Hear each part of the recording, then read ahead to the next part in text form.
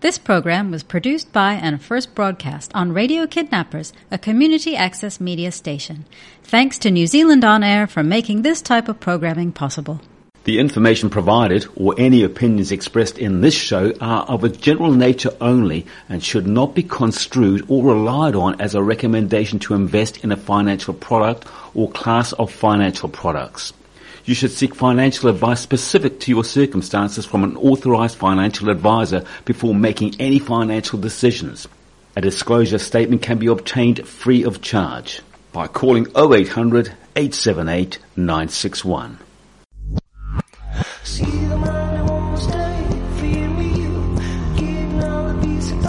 You're listening to Radio Kidnappers, the voice of Hawke's Bay. This is the program called Real Wealth, hosted by the team from the Studio Group right here in Hastings. It's our pleasure, as always, to have in the studio Trudy Vossen from the Studio Group. How you going, Trudy? I'm very well, Ken. How are you? I think I'm better than you. You are better than me. You're always better than me. But yeah, I'm just coming out of that cold that's been going around. Everyone that I know has either got it or is getting it. Yes, that's why I'm sitting this far away. Now, today we're here to talk about insurance, which is your special field. But before we get to there, just remind our listeners, if you want any wise financial advice, where do we come? You come to Stewart Group, and we're based at 204 Karamu Road in Hastings. And you're more than just insurance at Stewart Group, aren't you? We do everything. We do KiwiSaver, we give investment advice, we specialise in pension transfers, mainly from Australia, that's the big one. We can kind of cover all the bases for people. And of course a lot of your advice in the main is absolutely free for the client. With the insurance and KiwiSaver, definitely. Yeah, it is free. And so it's kind of a bit of a no-brainer. It is indeed. You don't get much for free these days, do you, Ken? No, you do not. You get virtually nothing. There's no such thing as a free lunch except at your place. Yeah, you get good coffee for free. Now, before we start on insurance, just remind our listeners what an authorised financial advisor is as well. Okay, well, it's probably something that a lot of people aren't even aware of, but an authorised financial advisor is sort of the top echelon in terms of training and requirements and compliance. So it's not like somebody's just sat down and thought, well, I've read a book, I can give people advice. Now there's quite a strict code of conduct. We're governed by the FMA, or the Financial Markets Authority. So it just means that you're getting to talk to somebody who's had to do quite a bit of training along with product knowledge before they get to speak to you. Indeed, you're like the black belt. Like the black belt, the ninjas of the financial world. I like that. Okay, now we're going to talk about life insurance, and just remind our listeners, why do we need life insurance? Why would we buy it?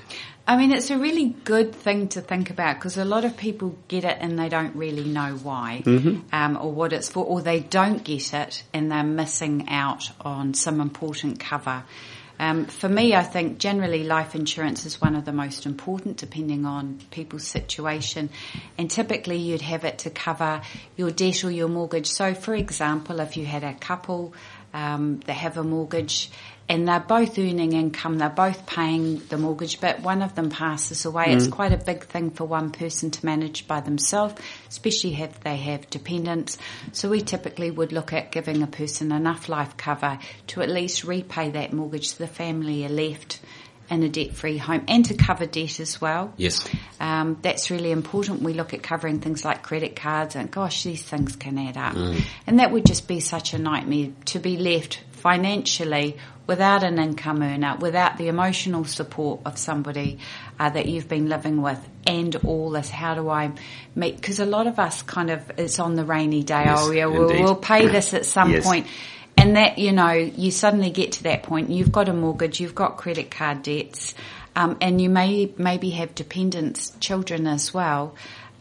So you could look at covering mortgage, you could look at having enough to cover your debt, and you could then look at having enough so that there's either a lump sum kind of put aside for the family to draw on, enough for them to invest to receive some income, or there's something called, there's a monthly benefit that can kind of pay out when somebody passes away, which is kind of like a replacement income. And it means that people don't have to think too much, oh God, I need to know this about investing. They've just got this ticking away.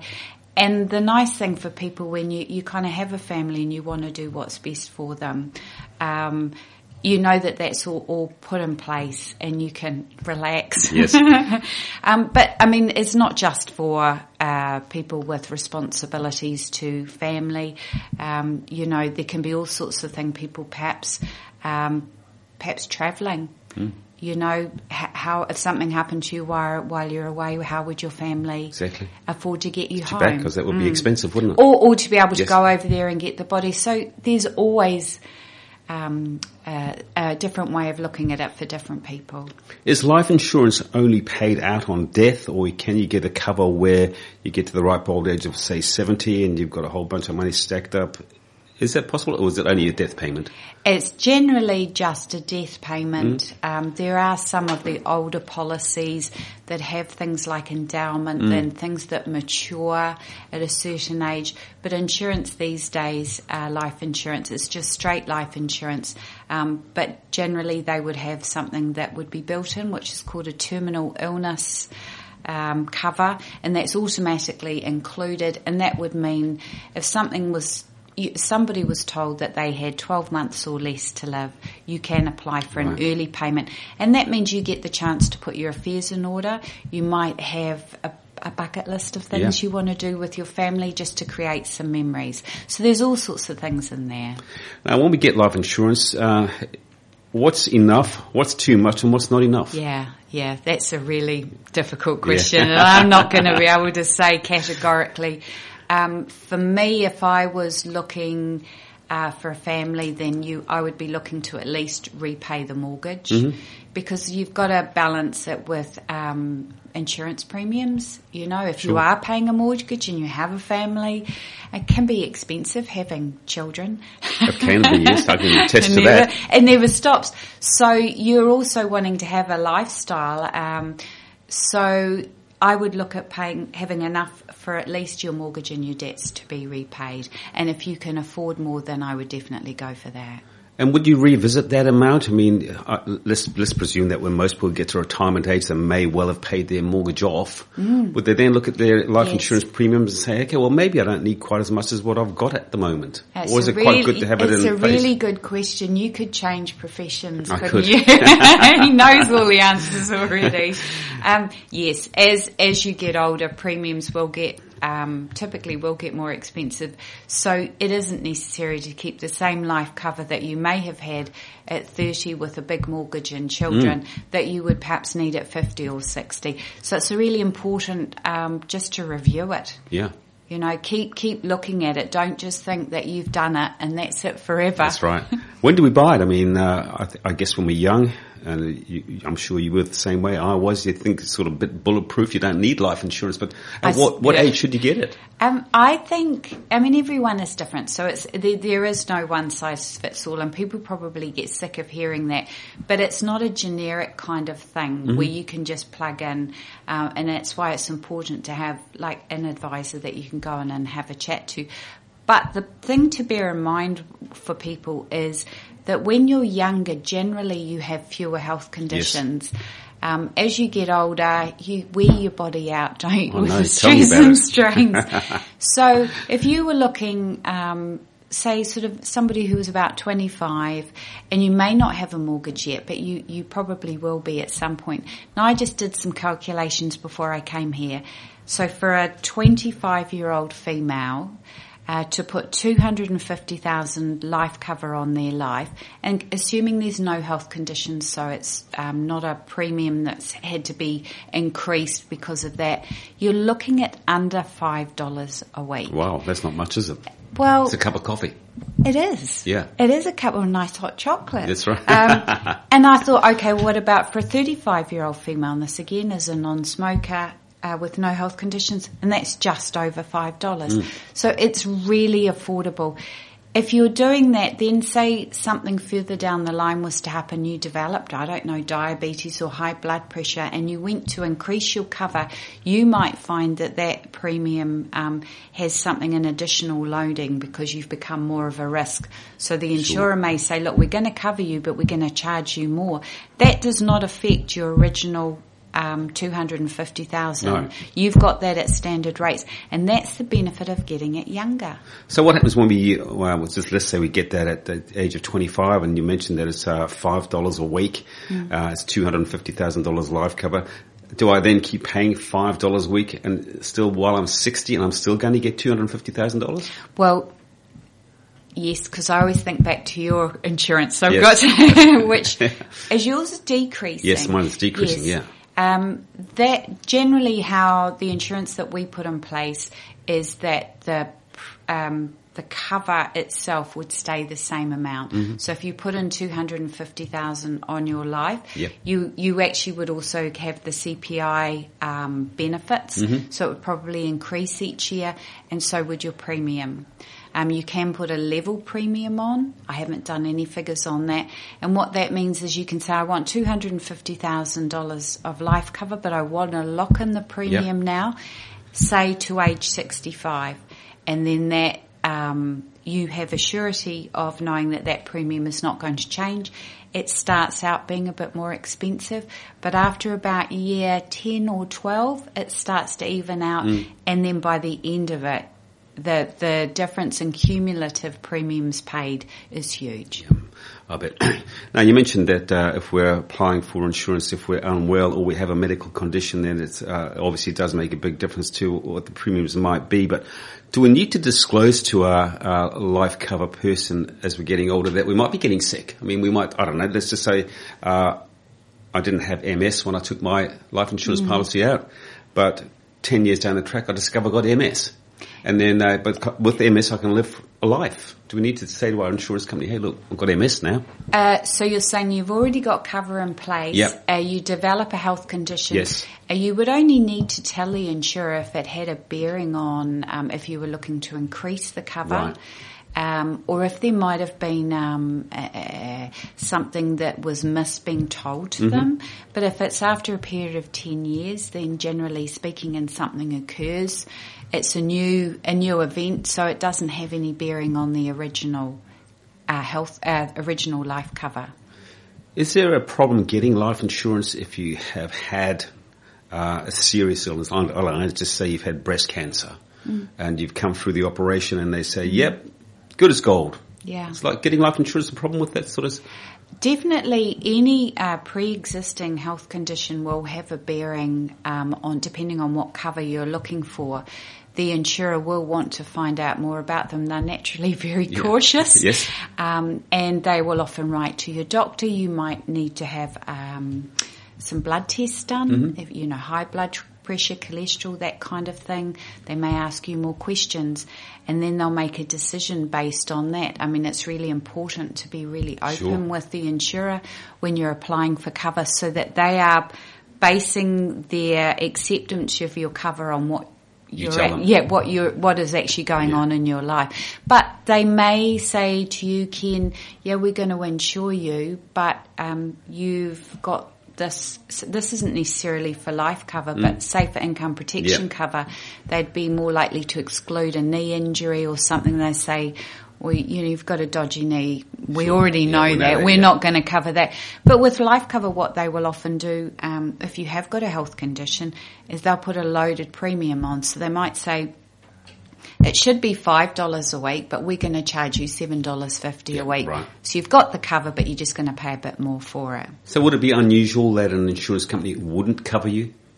It's not unusual. No, people think that it's all up to them. We always say, look, put your application in, get the offer through, then you make the decision about whether you want it or not. Because no, they don't always cover everybody. Yeah. That's the whole reason why it's a good idea to get it in when you're younger. Yeah. Too late for us now. Yeah. Well, perhaps for me, not for you. What about if I've already got insurance of, I might already have income protection insurance, I might have health insurance, I might have a whole host of insurances. Do I need life insurance as well? Not necessarily. No, not necessarily. I talk to people and they maybe have no debt, no mortgage, perhaps no dependents. So that life insurance is not for you, that's for other people. Yes. So if there's no other people that need to be looked after, then no, you don't need life insurance. You could have all the others. They're just for you. It's not one size fits all. Not one size fits all. Definitely Indeed. not. Now, we say it every time we have a bit of a chin wag about insurance, but it's not the sort of thing that we should take out and forget about, is it? Oh, it's huge. I mean, that's a big part of what I do every day is insurance reviews. And people are dragged kicking and screaming, Yes. oh, I don't want to talk about insurance again. And then you go through it and they go, oh, I wonder why that. No, I actually don't need that. Or yes, I need more of this. So it happens all the time. We're looking at who is the beneficiary, who owns the policy. And we also talk about fun things like wills, enduring power of attorney. I hate that talk. And it isn't the most super fun thing to do, but it is one of those things that you always feel better when you've got it sorted out. You touched on there who is the policy owner. What's that all about? I mean, who is a policy owner? Well, the policy owner could be yourself. I mean, if it's life cover, then it's quite good. You can have it factored into your will who gets the life claim paid to, but the easiest way is to have perhaps couples jointly owning a policy, and that means it bypasses the need to go through probate, which can take time, and the policy owner, surviving policy owner, is the direct beneficiary. I wonder, you often hear of people, and I have it myself, funeral cover. Yes. As a separate cover. Is there any point in that? Or let's presume, hopefully not, I pass away tomorrow. I guess my life insurance will be paid out in pretty short order. Would the policy holder or the insurance company, would they say, well, look, here's $500 for his funeral or $5,000? It's a really good question. A lot of insurance policies have a bereavement fund, and that might be 10 or 15,000 because that's a bit more than 500. And that's paid out when you notify them of death, and that's paid out really quickly. So that means that can cover because there's legal costs. You might want to fly people in, that kind of thing, and a funeral, and then that's deducted from whatever the claim total is at the end. Would most policies have that clause in it? The policies that we write do, yes. Okay, and if you... but if you're not sure, please feel free to give me a call on 878-8961 and we can have a little look for you. Because every insurer is different, and also some of the older policies... put it this way, some of the newer policies are adding in more benefits all the time. So it's not just what we think, life insurance, as you die, you get paid out. There's little tweaks in there that can make it more beneficial. And I guess maybe another advantage of coming to see you is that you know your business inside out, because when you look at a contract that you might sign for life insurance as a young person, I would have to suggest perhaps that most people never read the policy. I think that's really nicely put.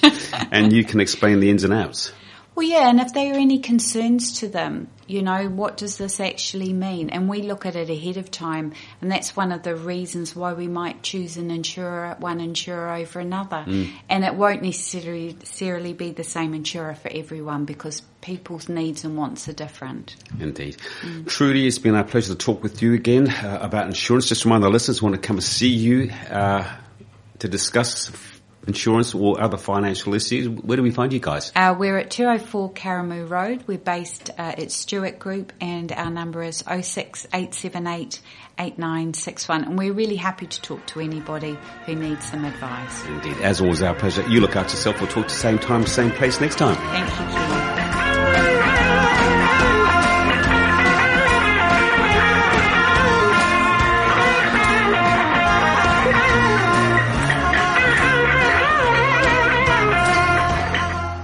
The information provided or any opinions expressed in this show are of a general nature only and should not be construed or relied on as a recommendation to invest in a financial product or class of financial products. You should seek financial advice specific to your circumstances from an authorized financial advisor before making any financial decisions. A disclosure statement can be obtained free of charge by calling 0800 878 961. This program was produced by and first broadcast on Radio Kidnappers, a community access media station. Thanks to New Zealand On Air for making this type of programming possible.